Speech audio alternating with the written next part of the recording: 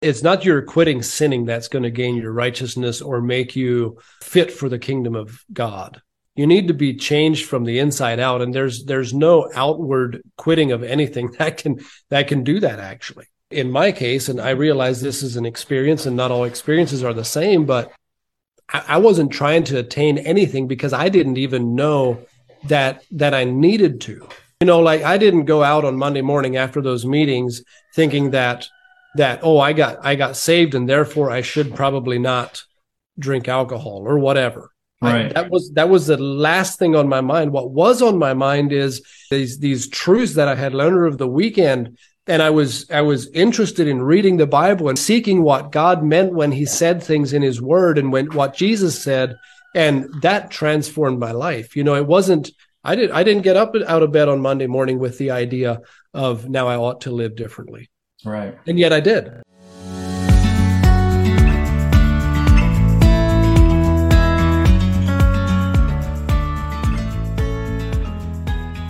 Well, here we are sitting 1,200 kilometers apart. How many miles would that be? 1,300 kilometers, I think, is what I saw on the maps. You're in Iowa? Yeah, I would think that would translate to maybe about 800 miles, 700 to 800 miles, Okay. somewhere like that. Somewhere below Manitoba, I'm guessing, if I look on the map. Minneapolis, close to west of Minneapolis. Yeah, we're 3 hours straight south of Minneapolis. Okay. Mhm. So I don't know you, and I know the audience doesn't know you, but I know a lot of people that tune in are either like my type of Mennonite, the old colony Mennonite, and I didn't grow up. I don't think I've really shared this clearly enough to some people. I didn't grow up with any of the limitations as far as technology goes, except for my parents didn't have a TV in the house. Other than that, we drove cars, we went to public school, I wore store-bought clothes. My mom looked Mennonite and wore the head covering and had a plain looking dress on. But other than that, I wasn't allowed to wear labels on my shirts, but I was just a regular kid at school. Nobody would have known that I was a Mennonite necessarily, except for in our local community, there's a lot of what they called Mexican Mennonites. Sure. Our great grandparents moved to Canada from overseas, and then they migrated down to Mexico, and then my parents and a bunch of others moved back up, and a lot of them settled in this Elmer area.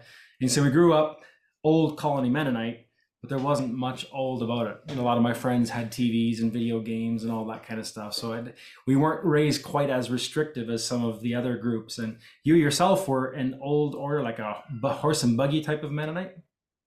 Yeah, we were, and that's interesting. When I think of Old Colony, I just automatically think of that as having been similar to maybe the way we were raised. But we were what they called Grafdale Conference, which is a horse and buggy, very similar to Amish in a lot of ways.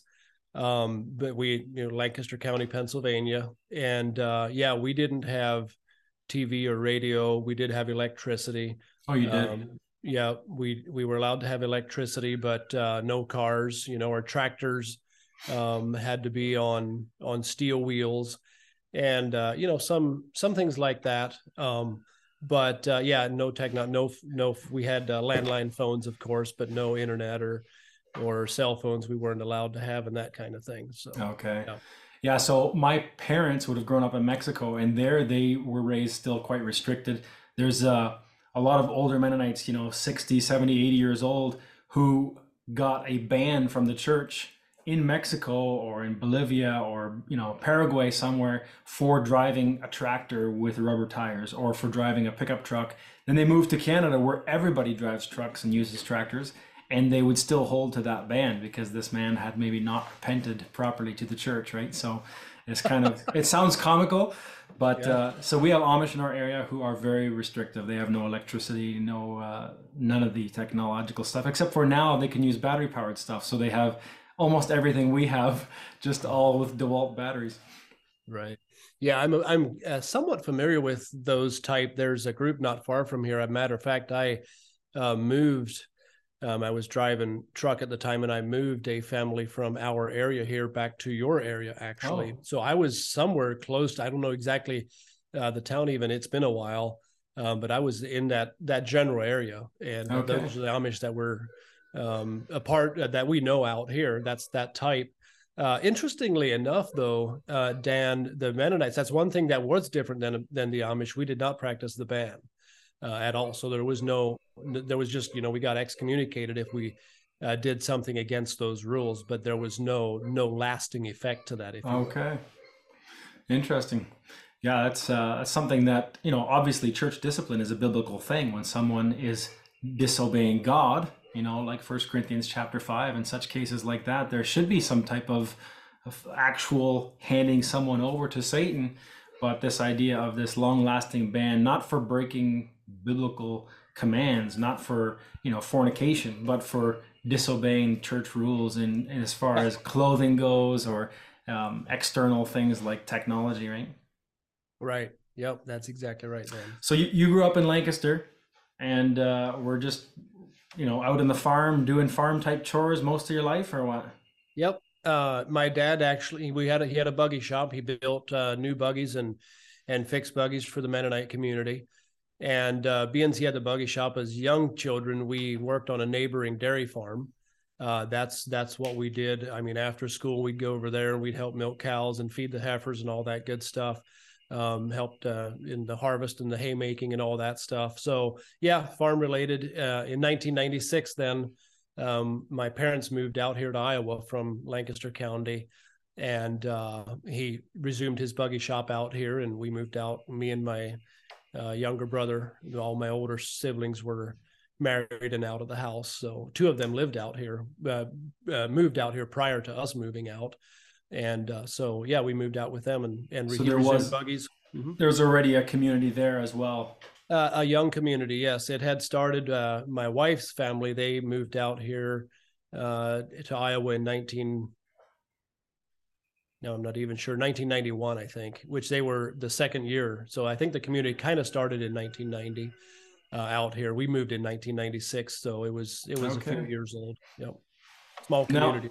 Now, as far as, obviously you guys were super religious, we were too in a lot of ways, like never missed church service, and we were, we had special Mennonite holidays that we got off of public school for certain days of the year where we just thought that's just a Mennonite holiday. We don't know why, but that's what we do, right? So we were very obviously religious, and the thoughts of God were on some of our minds, but a lot of times it was just, well, obviously we know God, the rest of the world kind of doesn't, right?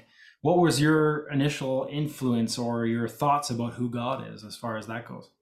Yeah, in that way, I always kind of questioned how God could be just, because I was under the impression that, it was us, Grafdale Conference Mennonites, and then there was the world. That was the distinction that was kind of, I don't know if it was taught, but it was assumed maybe. Yes. Yeah. And so I just thought, boy, it's unfortunate if you get born into a different family than one of these, because how can we?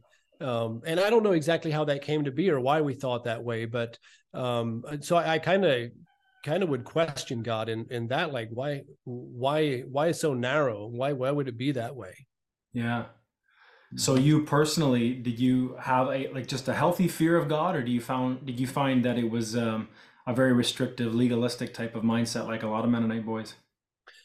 To tell the truth, Dan, I don't know that I was really that interested in knowing about God. I mean, it was, our family didn't talk about God. My dad would read the Bible, and he would sing. He was a song leader in church.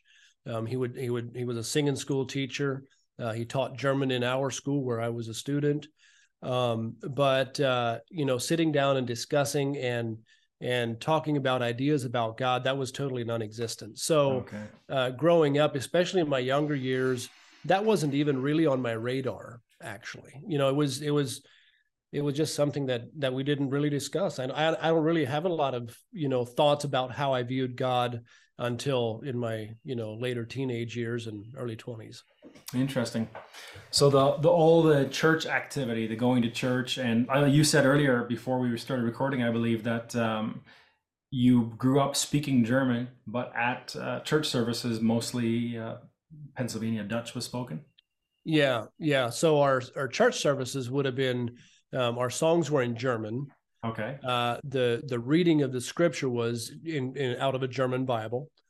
But then the preaching was, depending on who the preacher was, some would have a pretty heavy influence of, Pennsylvania Dutch, to where we could understand it quite well. But still, when they were quoting scripture and reading out of the Bible, and when I read out of the Bible, oftentimes it was in German, and we had a limited comprehension of German. It was taught in school, but I think we had one class every week, so I didn't have a large understanding. Even when we listened to the preaching and stuff, I didn't comprehend. And that still is a thing today. We hear that a lot from other people coming out, is that they didn't know. They didn't understand what they were saying. How astounding. And when you think about our forefathers, Menno Simons and many of the others that stepped out of during the Reformation, they wanted to make the Bible more accessible. Like Martin Luther translated the Bible into German so that the common man could read it and understand, and Tyndale in English, and so that people could actually read and understand themselves, because the Catholic Church would speak in Latin and the common person couldn't understand. I myself grew up speaking almost entirely English because I was born and raised in Canada, but I could understand and speak Low German if I had to, but I very rarely needed to. My parents would speak Low German, Plattdeutsch, and I would respond in English, and we got along just fine. Then you go to the church service, and all the songs again are in High German, which I had kind of learned to read in Sunday school. That the parents would go to church, the kids would go to Sunday school, and we would learn to read German there. So I could read German. When I got baptized, I could read the catechism and read it in High German, but really not understand much of what I was reading, right? So it's interesting that we went right back, 400 years later now. If anybody said, hey, can we do something in English? It was shot down immediately. No, it shouldn't be so accessible. It shouldn't be so understandable. This is more for the preachers, get out of the Bible yourself. That should be something that preachers look into, right? Is that kind of similar? Very much, very much. We had, since we've kind of been removed of that now, I'm still quite involved. I'm by trade an auctioneer. And so I'm involved with a lot of different people.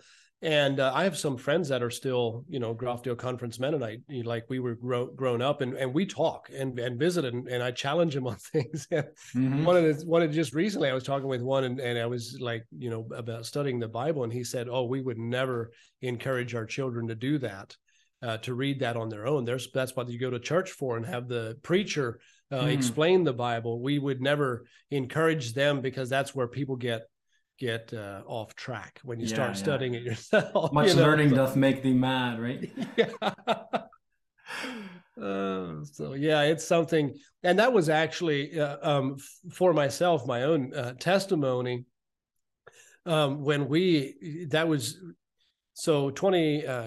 2001, so 22 years ago, I went to auction school. That's kind of a story in itself, but and I became a little busier with my auction business, and we were horse and buggy Mennonite. So a lot of my auction jobs were, anywhere.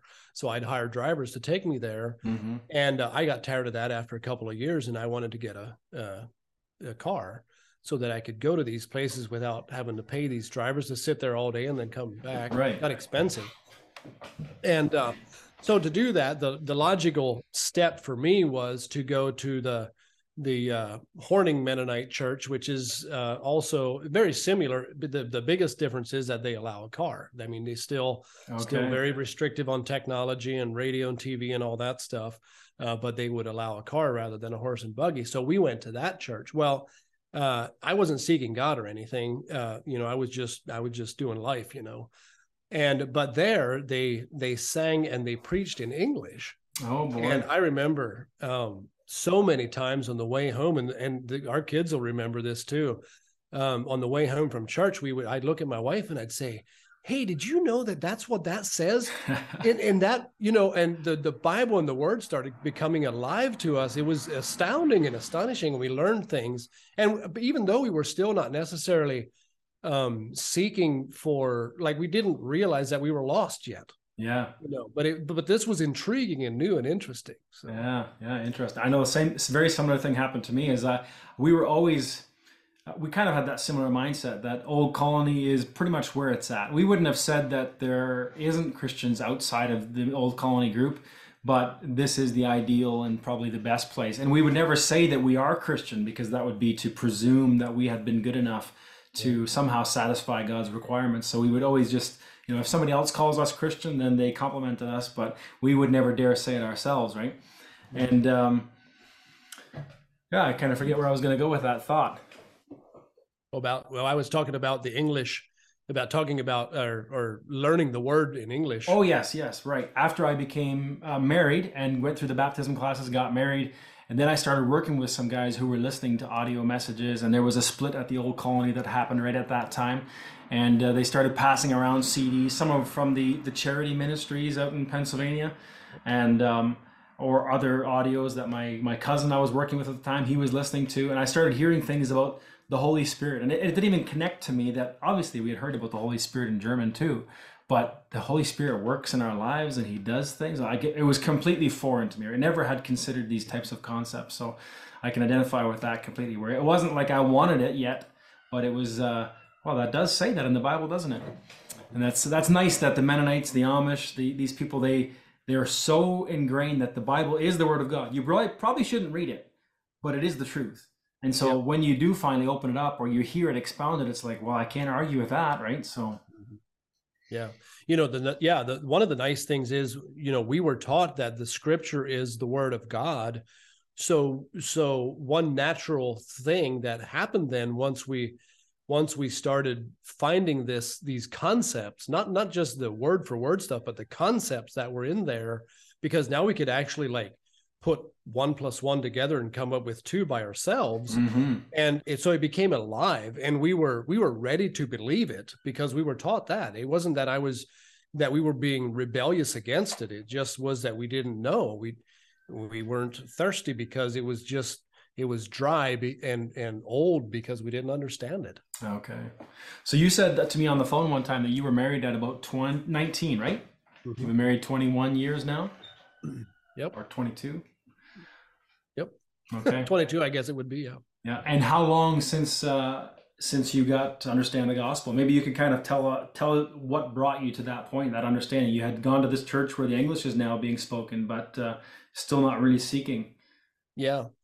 So we started, we were part of that church now where they preached in English, and I'm just trying to remember now real quick the exact chain of events there, but I'm leaving a chunk out here. But fast forward a little bit, we got invited to some revival meetings, and the reason I got invited, I was kind of there was a couple guys that got saved. Found the Lord, and they invited this Delbert Schrock, who was at our church this Sunday and preaching. They invited him to come out and preach to us for a weekend. And these 2 or 3 of my friends asked me if I could come to the meetings to record the services and to provide the sound system. Since I was an auctioneer, I had a little bit of knowledge in that and had some of the equipment that was needed. And I sat there every evening, recording these messages, and I got born again that weekend. And the crazy thing is, I wasn't there because I was seeking God, but the truth of God works whether you're seeking or not. Yeah. And his redemptive power is such that the word is seed, and all it needs is a place to land that is not choking it out or that's just open and ready. Matter of fact, the Bible talks that the good ground is an honest and an open heart. Mm-hmm. And that's what I believe I had. I wasn't opposed to it. I just didn't know, and I wasn't necessarily even seeking. Okay. But God, and it completely changed our lives. I guess so. How long ago was that? That was about 2013. So 10, almost 10 years ago now. So you'd been married for a good while already. Yeah, we've been married a while. There's a lot of ways that there's a lot of our life that's being left out here. We were very, very poor. I'm a visionary type of person, so we would bounce from one thing to the other, and there was not a lot of stability. My wife often felt alone and struggling with the finances and trying to pay bills with no money, and children it was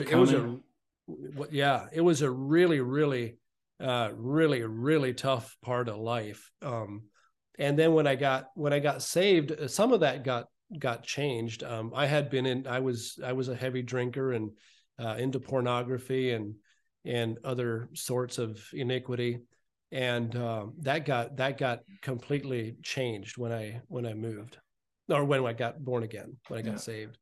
And all of a sudden my wife, she didn't trust me for the decisions that I made and the way I did life and stuff. So that it still took a long time for us to kind of get on one page with this whole thing, to where we could actually work together and work through things and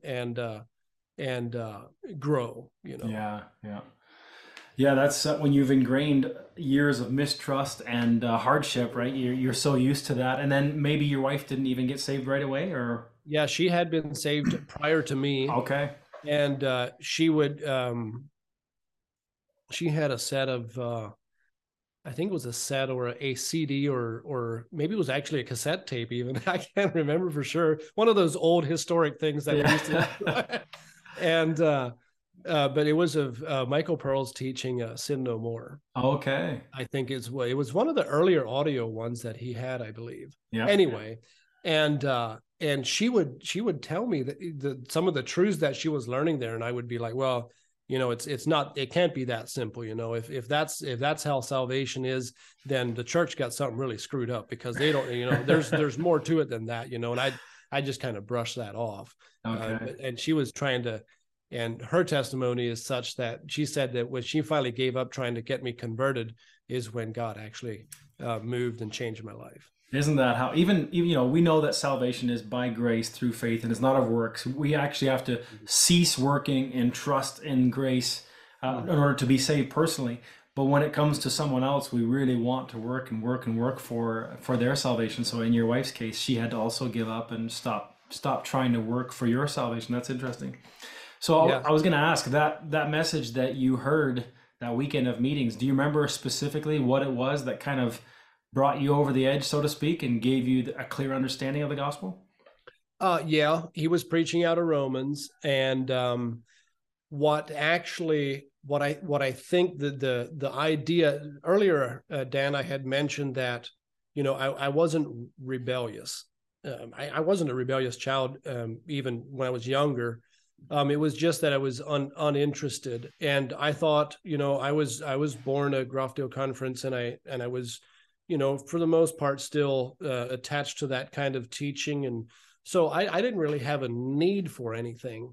And what he was teaching that weekend actually was out of Romans 6, 7, 8, and he was talking about how that there's nothing short of the blood of Jesus that will prepare us for eternity. Mm-hmm. He was teaching us about all the good things that we do, kind of like what Paul talks about. Is it in Philippians, where he goes through in Philippians 3, where he goes through and he talks about, that he's a Jew, and he was all his history, and then he says he counts that all as nothing, and he looks forward to this new thing, and that's kind of what he was teaching. And I became aware of the fact that what I thought I was doing in order to please God, so that I might eventually one day spend eternity with him, was actually not going to do the trick. And when the truth was presented, I just drank it right up. And it's funny, because we were not familiar with the term born again or saved. That was not a term that we talked about. And I remember very, very clearly, I worked on a farm. It was a native here in Iowa, and they had beer in the fridge. They were Catholic people, or kind of. Yep. And so it was a day or two later, I came home from work, and I told my wife, and I said, Christine, I wonder if I got born again or something. And because the desire for alcohol and porn and stuff was just conspicuously missing. I see. And I was converted from the inside out. I didn't even know what had taken place at the time, and I learned a lot of those concepts afterward, because now I was thirsty. God gave me a heart of flesh. He replaced my heart of stone with a heart of flesh, one that can feel and think. And I was just reading yesterday in Psalms chapter 40, where it says that he brought me up also out of an horrible pit, out of the miry clay, and set my feet upon a rock. That is exactly what he did. And he actually did that without any permission from me. I just believed it, and it changed my life. Interesting. So was there any like a big turning or a coming to the altar or some type of deep confession, or was it just a simple, I recognize the truth of the gospel, and then you realize a few days later that you had been saved? Mm-hmm. And that's what it was. Is that right? Yeah, I didn't, the only repentance I made was that I believed differently than what I had believed prior. So you started off very clear and good in that way. Then I would say many people get so distracted by coming to an altar, by confessing all kinds of sins, praying and trying desperately to get to the right condition of heart in order for God to accept them. Right, where you understood, my faith was here, I got to put it over there. Right, it's a much clearer, simpler way to start. Hopefully, that helped you immediately to. Oh, sorry. That helped you immediately to be clear of some of those deep temptations you were facing. Mm-hmm. Yeah. And, we were not used to the idea. Like, I know this is a struggle with people that grew up in real Christian homes. It's kind of a struggle sometimes to know when or if they got saved, because, this idea of going to the altar and stuff. And I'm not saying that's necessarily wrong if that's where a guy is. But just simply the idea of believing the truth instead of what you had believing, and that is actually the true definition of repentance. Repentance toward God and faith in the Lord Jesus Christ, right? Yep, that's all there is. And so, yeah, that power is very real. There's nothing that can replace that, Dan. Mm-hmm. And it's not. Some people would think that that's insufficient because they like the idea of repentance from sins, because too many Christians will claim the blood of Jesus, they'll claim that they're saved, and then they continue right on sinning like they did before and just say, oh yeah, I'm saved, it's all forgiven, right? And so then in order to counteract that loose Christianity, that lascivious type of Christianity, they try to make getting saved more difficult, which is a huge mistake, right? Because when you put more onus upon the person to get saved right, and instead of drawing attention to Jesus like it ought to be done, once someone truly has their heart fixated on Jesus and is trusting in the work that he has done, like in your experience, much of those sins will just dissipate. It'll be like, I don't want that anymore. I've got a new heart, right? And so instead of trying to make it harder to get saved, I think put the focus and attention on Jesus where it ought to be, right? Yeah, for sure. Because it's not the absence of sin or it's not your quitting sinning that's going to gain your righteousness or make you fit for the kingdom of God. Mm-hmm. It's not necessarily that. You need to be changed from the inside out, and there's no outward quitting of anything that can do that actually. Right. It will, like in my case, and I realize this is an experience and not all experiences are the same, but there was absolutely zero. I wasn't trying to attain anything because I didn't even know that I needed to. I see. Like I didn't go out on Monday morning after those meetings thinking that I got saved and therefore I should probably not drink alcohol or whatever.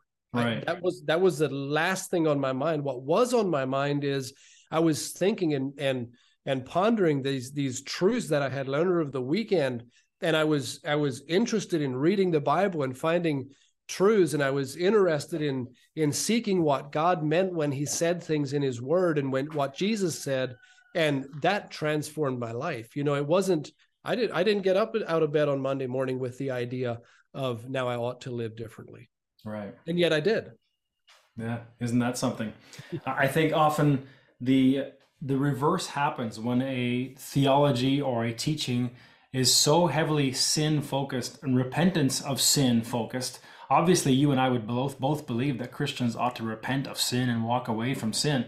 Absolutely. But when the emphasis to repent of sins is placed upon the sinner, it actually becomes less God focused and more man focused, right? So rather than drawing people's attention to the glories of the cross and the completion of the work at the cross, we now put the onus upon the individual to get rid of all your sins, repent of all these sins, and then come to God. And that's where, Mike Pearl, and I heard Moses Schrock use this example too, right? You come to God with this box, and you've emptied it of all your pride and arrogance and sin and lust and pornography. And here you are saying, God, I'm empty. Can you save me, right? And it's almost like you think your emptiness and your repentance and your lack of sin will somehow impress God. But I think that's where the religious, the Jew and the Mennonite, I think need to cease working, right? Step one to getting saved is work not, but believe, right? So that's beautiful that you had the gospel presented so clearly like that. Mm-hmm. Yeah, and you hit it on the head. We become sin focused, as if sin, as somehow if we get rid of that or change that somehow, then everything will be all right. And that's actually totally wrong. What in Philippians, what Paul said about looking to the things that are ahead, looking forward towards God, and the things behind you, I believe, will grow strangely dim. Amen. As you look forward. Yeah, that's right. Because that's how the gospel works. Right. And then even after people get saved, I would say a huge chunk of Protestant Christianity, they get the idea of coming to God by grace through faith correct. Mm-hmm. They understand that the only way to get saved is to just simply trust Christ. But then they very quickly turn the Christian life into one of repentance and confession and keeping short accounts, where you're constantly confessing your sins in order to get them saved. Where you read Hebrews, especially in Hebrews 9 and 10, where it talks about there was one sacrifice made for sins forever, and then Christ sat down, henceforth expecting till his enemies be made his footstool. There was no seat in the Old Testament tabernacle. There was no place for the high priest to sit down.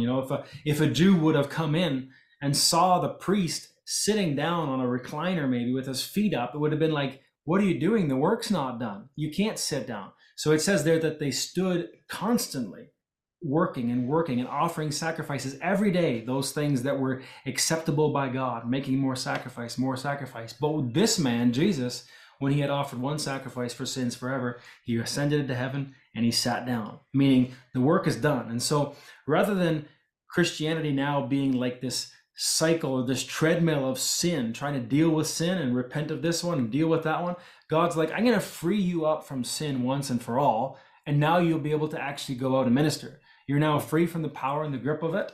And now you can go serve your wife well. Now you can go raise your children well. Now you can go and reach the world with the gospel. You don't have to be consumed with dealing with sin, right? It's such a beautiful, complete gospel. Amen. And you said it right. That is one thing that I probably struggled more with some of that stuff after I actually got saved. So I would say that when I got born again, there was a radical change in my life. Anyone that knew me would tell you that something shifted. And yet a lot of what is taught today after that initial thing, they want to bring you back, and now you got to deal with who you were and get that past taken care of and deal with that so it doesn't come back to haunt you later in life or whatever. And that's not the gospel. I see. So you said that it took quite a while for your wife and yourself to kind of work things out even after you became a Christian. What could you describe that a little bit? What was it like? Well, probably, yeah, I could. So one of the things, and this is just a real quick example, one of the things that all of a sudden, after I got saved, I started having, like I said, I was thirsty, and I would read the Bible, and I would see these things and the inconsistencies in the rulings and the government of the church that we were a part of still at that time. And we'd see those inconsistencies, and I would start having my own opinion about how we ought to do things and what she ought to wear, or how we ought to raise the children, or how we ought to run our finances, or, I mean, it could be a host of different things. All of a sudden, I was where I should have been from day one, but she had been so used to kind of filling that gap because I wasn't there, that it caused friction. And all of a sudden I'd be like, no, we need to do it this way. This is the proper way to be doing this. And she would rebel at that idea because she was used to taking care of it because I wasn't. Right.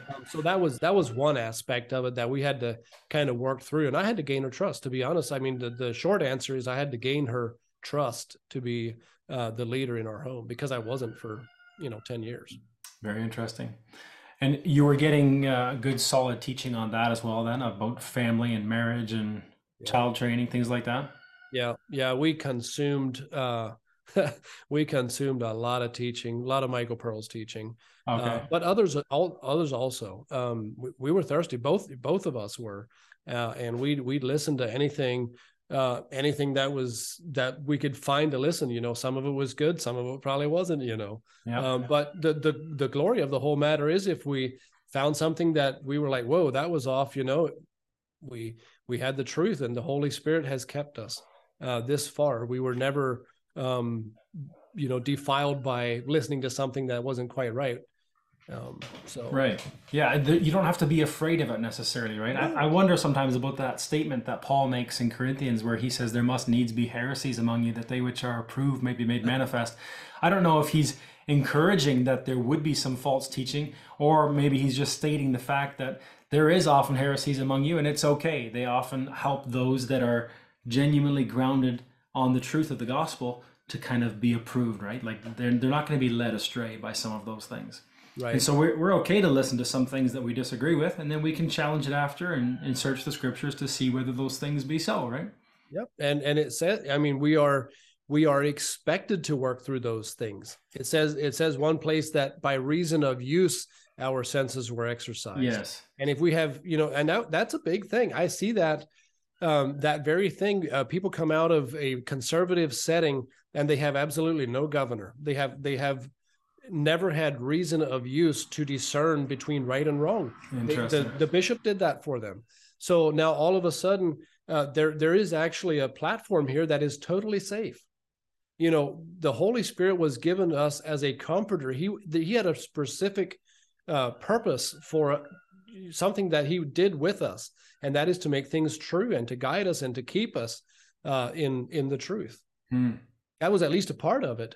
And if we're not accustomed to working with that and understanding these principles, because the bishop always made up our minds for us, we see people come out of there and they don't know how to operate. Interesting. Yeah, I heard one guy once say many years ago, like in the old colony system, you could not know that you were saved. It was very clear you could never know if you were going to heaven if you died. That's something you only find out on the day of judgment. And then many people would come out of the old colony system, they would get some more modern or more English teaching, and they would be convinced of the fact that you can know that you're saved, but they never found out if they were actually saved. They would now believe that you could know, but they didn't actually know themselves. And so there's this kind of the stereotype that if you leave the old colony, or if you leave a conservative Mennonite church, if you leave the Amish, you're going to go off into the world. You're going to end up getting tattoos and piercings and wear shorts and pants and all these kinds of things. And, stereotypically, it was kind of true. Someone who was restrained and given the rules constantly, they finally get free of that, and they don't have the Holy Spirit to govern and guide them. Or sometimes even when they do end up going way the opposite direction, right? Yes. Yeah. And that's because the church is doing something they're not supposed to do, for one. I think it's critical that we learn to operate with the word like the Bereans did, search the scriptures and to see whether this thing is true or not. And I really do believe personally too that the Holy Spirit helps make us aware of a inconsistency or bad teaching or something like that, where he makes it aware like that it's not true. Yeah. We're kept by the power of God unto salvation, right? It's not something that we are even responsible for. This is something that God has promised to us. So he wants us to succeed much more than we want to succeed. That's right. And then reminded of the other passage where Paul says that I know that he will keep that which I've committed unto him against that day, right? So it's not up to me to keep my brothers. And so it's interesting that as you become free individually, your spirit gets liberated. You get free from the penalty and the judgment and guilt of sin, and you know that you're now free before God.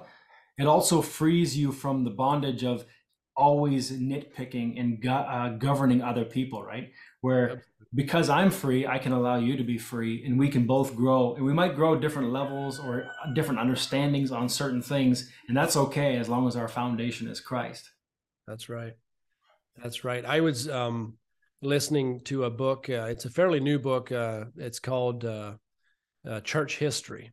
I don't know the author anymore. I was listening to it on Audible, 7 hours long. It's a pretty thick book.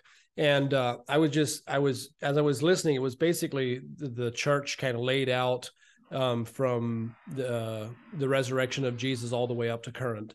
Okay. And it focused kind of on the different countries and how they viewed Christianity and what they did with it. You know, the wars that were fought about it, and the leaders that tried to squash Christianity, like China did, or Japan, or the different countries that were against Christianity. And it's almost unbelievable the amount of pressure that was continually against the body of Christ, God's church. Mm-hmm. And yet here it is, you know, despite all that, yet here it is, alive and well in the present day. And it's not man that has brought it here. It is the power of God that has allowed this thing, because what he says will come to pass. I mean, his word is going to accomplish that which it set out to do.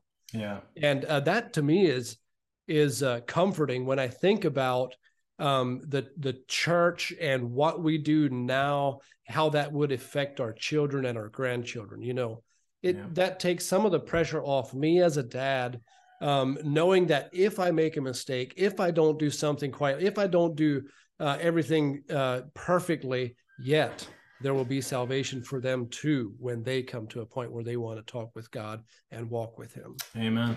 Yeah, no, that's a really good thought. That it puts a lot of trust in God too, right? We're not desperately trying to cling to everything. So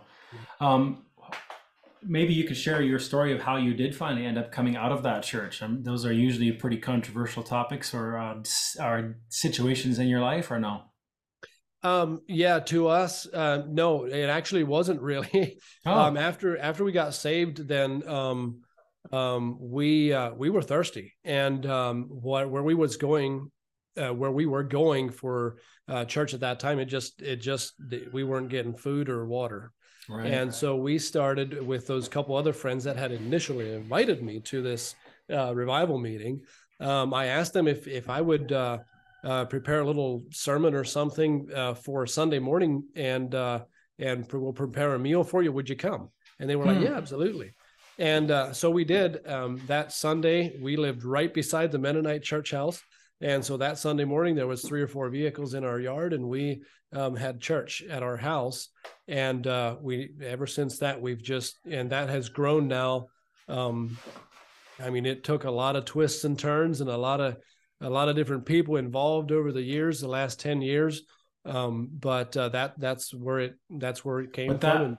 That was not a very controversial thing. You didn't get all kinds of backlash and people disowning you or being frustrated or irritated or calling you proud and all that kind of thing? No, actually not, Dan. And I don't know why, and not because I would have expected, and we expected that. Yeah. I don't know whether we probably just got wrote off as a bunch of lunatics, and they just, I don't know. I actually don't know, but we actually got very little flack, and we were actually, surprising enough, we're well respected in the community. Interesting. Even to this day, for the disruption and the things that went on, like in the plain churches and all the stuff that was going on, we were just always there. And we, if someone needed help or needed a conversation or whatever, we'd try to help in whatever way and not be a stumbling block. And okay. I don't know, we're accepted. So yeah, amazingly it was not then. Yeah, no, that is very surprising. In the old colony system, it was always when there was a few young people that rose up and questioned some of the teachings of the church and wanted to understand the Bible a bit better, it was almost always they had to jump through some pretty hefty hoops, right? It was difficult to get out and to just do it. I remember my oldest brother, maybe my parents will listen to this. I'm not trying to badmouth them now. They're great now that they've come to understand the understanding of the gospel just really well as well. But my oldest brother started studying the Bible, and he would go to Bible study groups. Even after he was newlywed, my parents would go to the study where they were at and try to disrupt it out of fear that my brother was going to be Eviashooten. They would get twisted in their mind, and they would no longer understand the gospel well or understand the traditions well. And then when I became a Christian, it was probably 7 or 8, 9 years later, I would imagine, shortly after I got saved. Same idea. My parents would call and plead with us not to go that direction, right? Because we would become one of those false prophets, the Schriftgelehrte and Pharisaea, like, don't go that direction. You're going to get caught in a false doctrine, a false teaching. And it was very severe, not just with my parents, but the congregation as a whole. There was usually some pretty heavy persecution. I remember one time, shortly before I got baptized, so I wasn't at this meeting, but one of the young men had grown a beard, and that was very unacceptable in our church, the Old Colony. You don't grow beards. And he had come to the meeting, the brothers meeting, and just asked very humbly and politely if there was any way we could do some, English Bible study, or just, some more understanding. And they had come up and pulled on his beard and mocked him and ridiculed him. And that was one of the things that kind of opened my mind. It was like, okay, these are the people that I think are the right, good people. And I know this guy's wrong. The belief that they have, the whole charity idea, second baptism, all that, it's clearly wrong. And then a friend of mine said, okay, even if these guys are wrong, can you see that the way that they were treated was wrong also? And it was like kind of like a revolutionary thought, like, well, yeah, that was clearly a bad way of treating these people. It wasn't a godly way of handling it, right? And why are they trying to keep them from the scriptures? That didn't make sense anymore, right? So yeah, it was usually a pretty heavy persecution in certain circles, especially, right? Yeah, that is really interesting. Yeah, we didn't have any of that. And again, I know that would be much more so. We're involved in a lot of different Amish or ex-Amish situations, and that is very common that way. But and my immediate family is very non-confrontational. We always got along real good, and if one person thought one way, that's just kind of how we were. So like family-wise, there was no. Yeah, we had conversations with my dad. He didn't like it, but right. There wasn't any. Actually, traditionally, so the church we were going to, the Mennonite church we were going to when we started the Bible studies and then the home churching thing, traditionally, if you miss a certain amount of church services, then they would, and you were a member in upstanding condition, I guess, after a while they would come out to visit you and see what's going on, that you're not showing up. So that's traditionally how they handled that. And so they showed up there, the two local ministers and one other traveling, one from another state. And so they asked me why we're no longer coming. And I said, well, the reason that we're no longer coming to your church is because we don't believe that you preach the gospel the way that it should be preached. It's like you tell people that they have to be a member of this church and that they have to jump through all these hoops to be right with God, and that's not true, I said. And they tried to kind of make some excuses, and then I said, well, suppose you guys just tell me what the gospel is then. Suppose you guys just go ahead and tell me what you think the gospel is. And they looked looked down at their toes and shuffled their feet. And one finally ventured an abbreviated version of the gospel, I guess, after a while, but it was only because he was put on the spot. He didn't believe what he was saying anyway. So there was a little bit of that kind of stuff, but not what you're talking about. Interesting. Yeah, no. Another friend of mine who he left a very, very conservative Dutch Reform group, so not Mennonite at all, but it was very similar there, where they have a system of belief where there's a church of 2,000 plus people in this local town here, and of the 2,000 plus people, from what I've heard, and I'm just going by hearsay, maybe 6 or 10 of them would go up to partake in communion. The rest knew that they were not saved. Only those select few who had been chosen by God, like they were very hardcore Calvinists, right? The 5 points of Calvinism. Yeah. And if you were not brought through the ringer and shown like some miraculous thing and called and chosen, all these they would be considered hyper Calvinists, where you can't get saved unless God does something to you, and only very, very few people would ever experience that. If you were to say at the age of 25 or 30 that you were a Christian, they would very much question whether that was legitimate, because I didn't see any crazy things happen to you. I didn't see God strike you, so to speak, right? And I might be putting words into their mouth here a little bit, but a friend of ours stepped out and came to our church, and he had quite an ordeal when the ministers came to visit him, and they really, really put the pressure on him. He was quite the outcast, and it took quite a while for his friends and family to kind of come around to the fact that he was not going to be there. You know, they really struggled with it. They knew that they were not saved, but if you have a chance to be saved, it's much better here than out there. So, sure, that is interesting. So, so the old colony, like when you left that system, they would have believed that you're leaving God then, pretty much, or not? It depends on who you talk to. If you were to go back to Mexico or to Bolivia or some of those places, they would probably be so bold.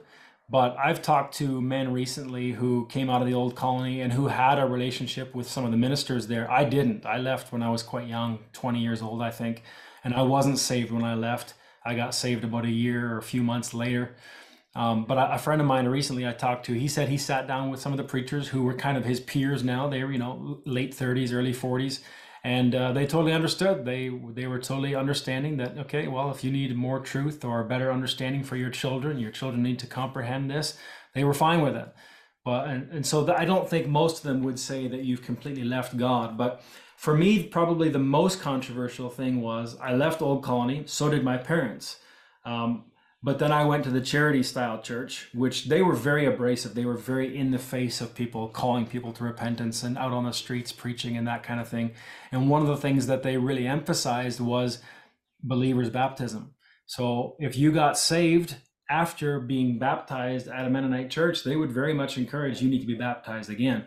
And I started hearing teaching like this, and it just became so obvious to me that I was a child of the devil, according to 1 John. You know, I didn't have any hope in me. I had no life in me. I didn't know the gospel. I had been baptized and sprinkled at that without any clear understanding of the gospel. And so when I got saved, I needed to be baptized.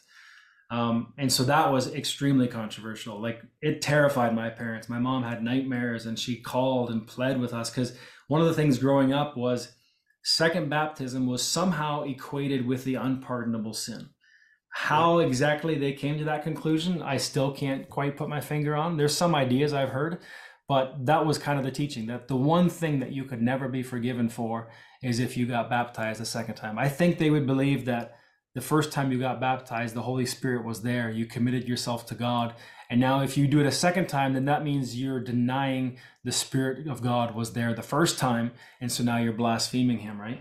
And so that was terrifying for my parents. And I pitied them to a degree, but it also seemed like it kind of opened the doors eventually, right? Now my parents were very open to the truth, and we have great conversations and Bible study, and all kinds of good things have happened since. But that was very, very controversial, as to be baptized a second time, so to speak. That's interesting. Yeah. Yeah, we didn't have any of that. The only thing that bugged or bothered my family really was that we left our verspreching. Like, in other words, they were afraid that when we joined that horse and buggy Mennonite church, we said that we agreed to this church, and that we were agreed to be a part of it. So they would have said that we broke our promise. Oh yes. By leaving. But I talked with Dad about this at length, and I said, I am not leaving God.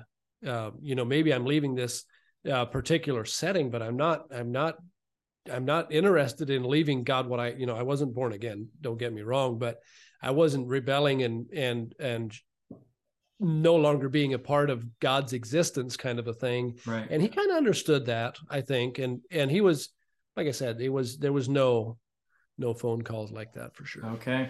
Yeah, I know there's some things that you kind of promise when you get baptized, when you become a member, that I don't even know for sure what I said yes to. I'm not fully cognizant of that. And one of them they would say is that you promise to be faithful to this church.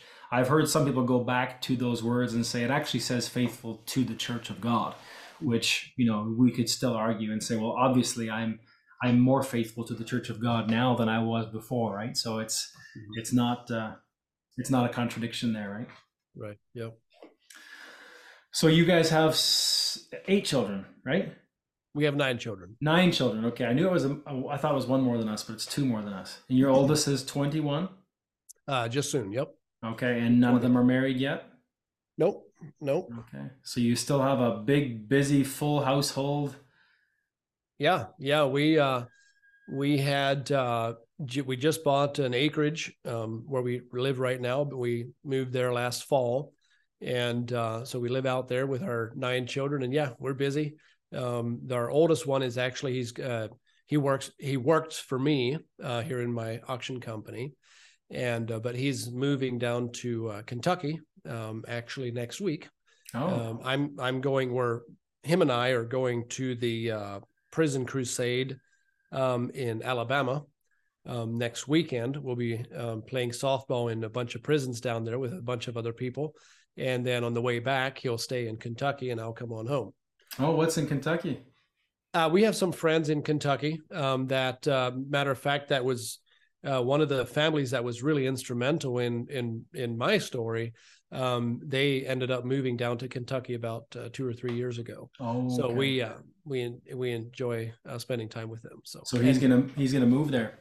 Yeah, he's going to move his good friend. They play volleyball a lot together. Okay. Lives down there, of course, and so he just bought a house that needs to be redone, fixer upper, and so my son's going to help him in his spare time and stay there at that house. And he's got a job lined up with a gutter company that does rain gutters.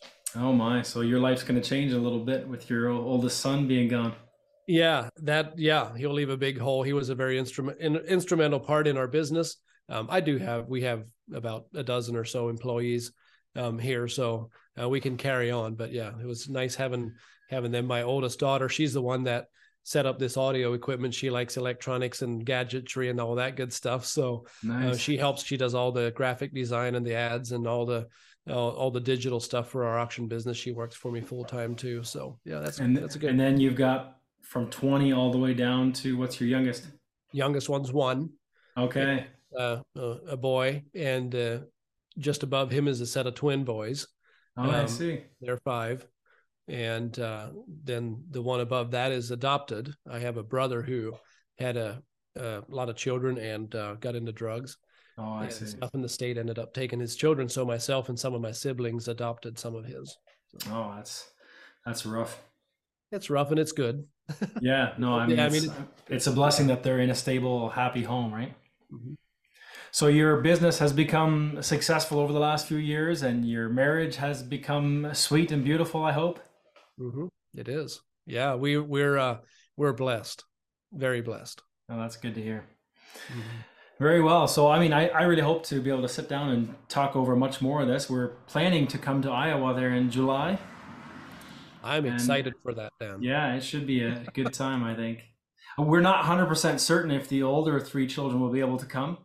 They all have farm jobs and they end up doing weekends. They some of them sell at a market, and my oldest son, who just turned 16, he works for a lawn care company, and on Saturdays is their big cleaning day, so he sprays down all the equipment and all that kind of stuff. So we're not 100% sure if the oldest 3 will be able to come, but definitely looking forward to meeting some new folks. Yeah, that'll be very interesting. I think we already have 70 or 80 people registered now for this camp here that we're going to have in July, and so yeah, we're looking for a lot of people, and we know there's another 3 or 4 families that haven't registered yet that are coming. So it'll be a pretty good crowd, I think, the way it's looking right now. Yeah, I think especially if this kind of gets heard a little bit too, and more online sharing of that, we might all of a sudden have a big camp. Who knows? Yeah, hey, we can hold about 300 people, so we'll see. There we go. We'll see what shows up. Probably not that many, but yeah, it'll be a good time. Excellent. Well, I won't take up any more of your Sunday afternoon. I do appreciate you spending time with me and sharing a bit of your story. I think it will touch a few former Mennonite people as well.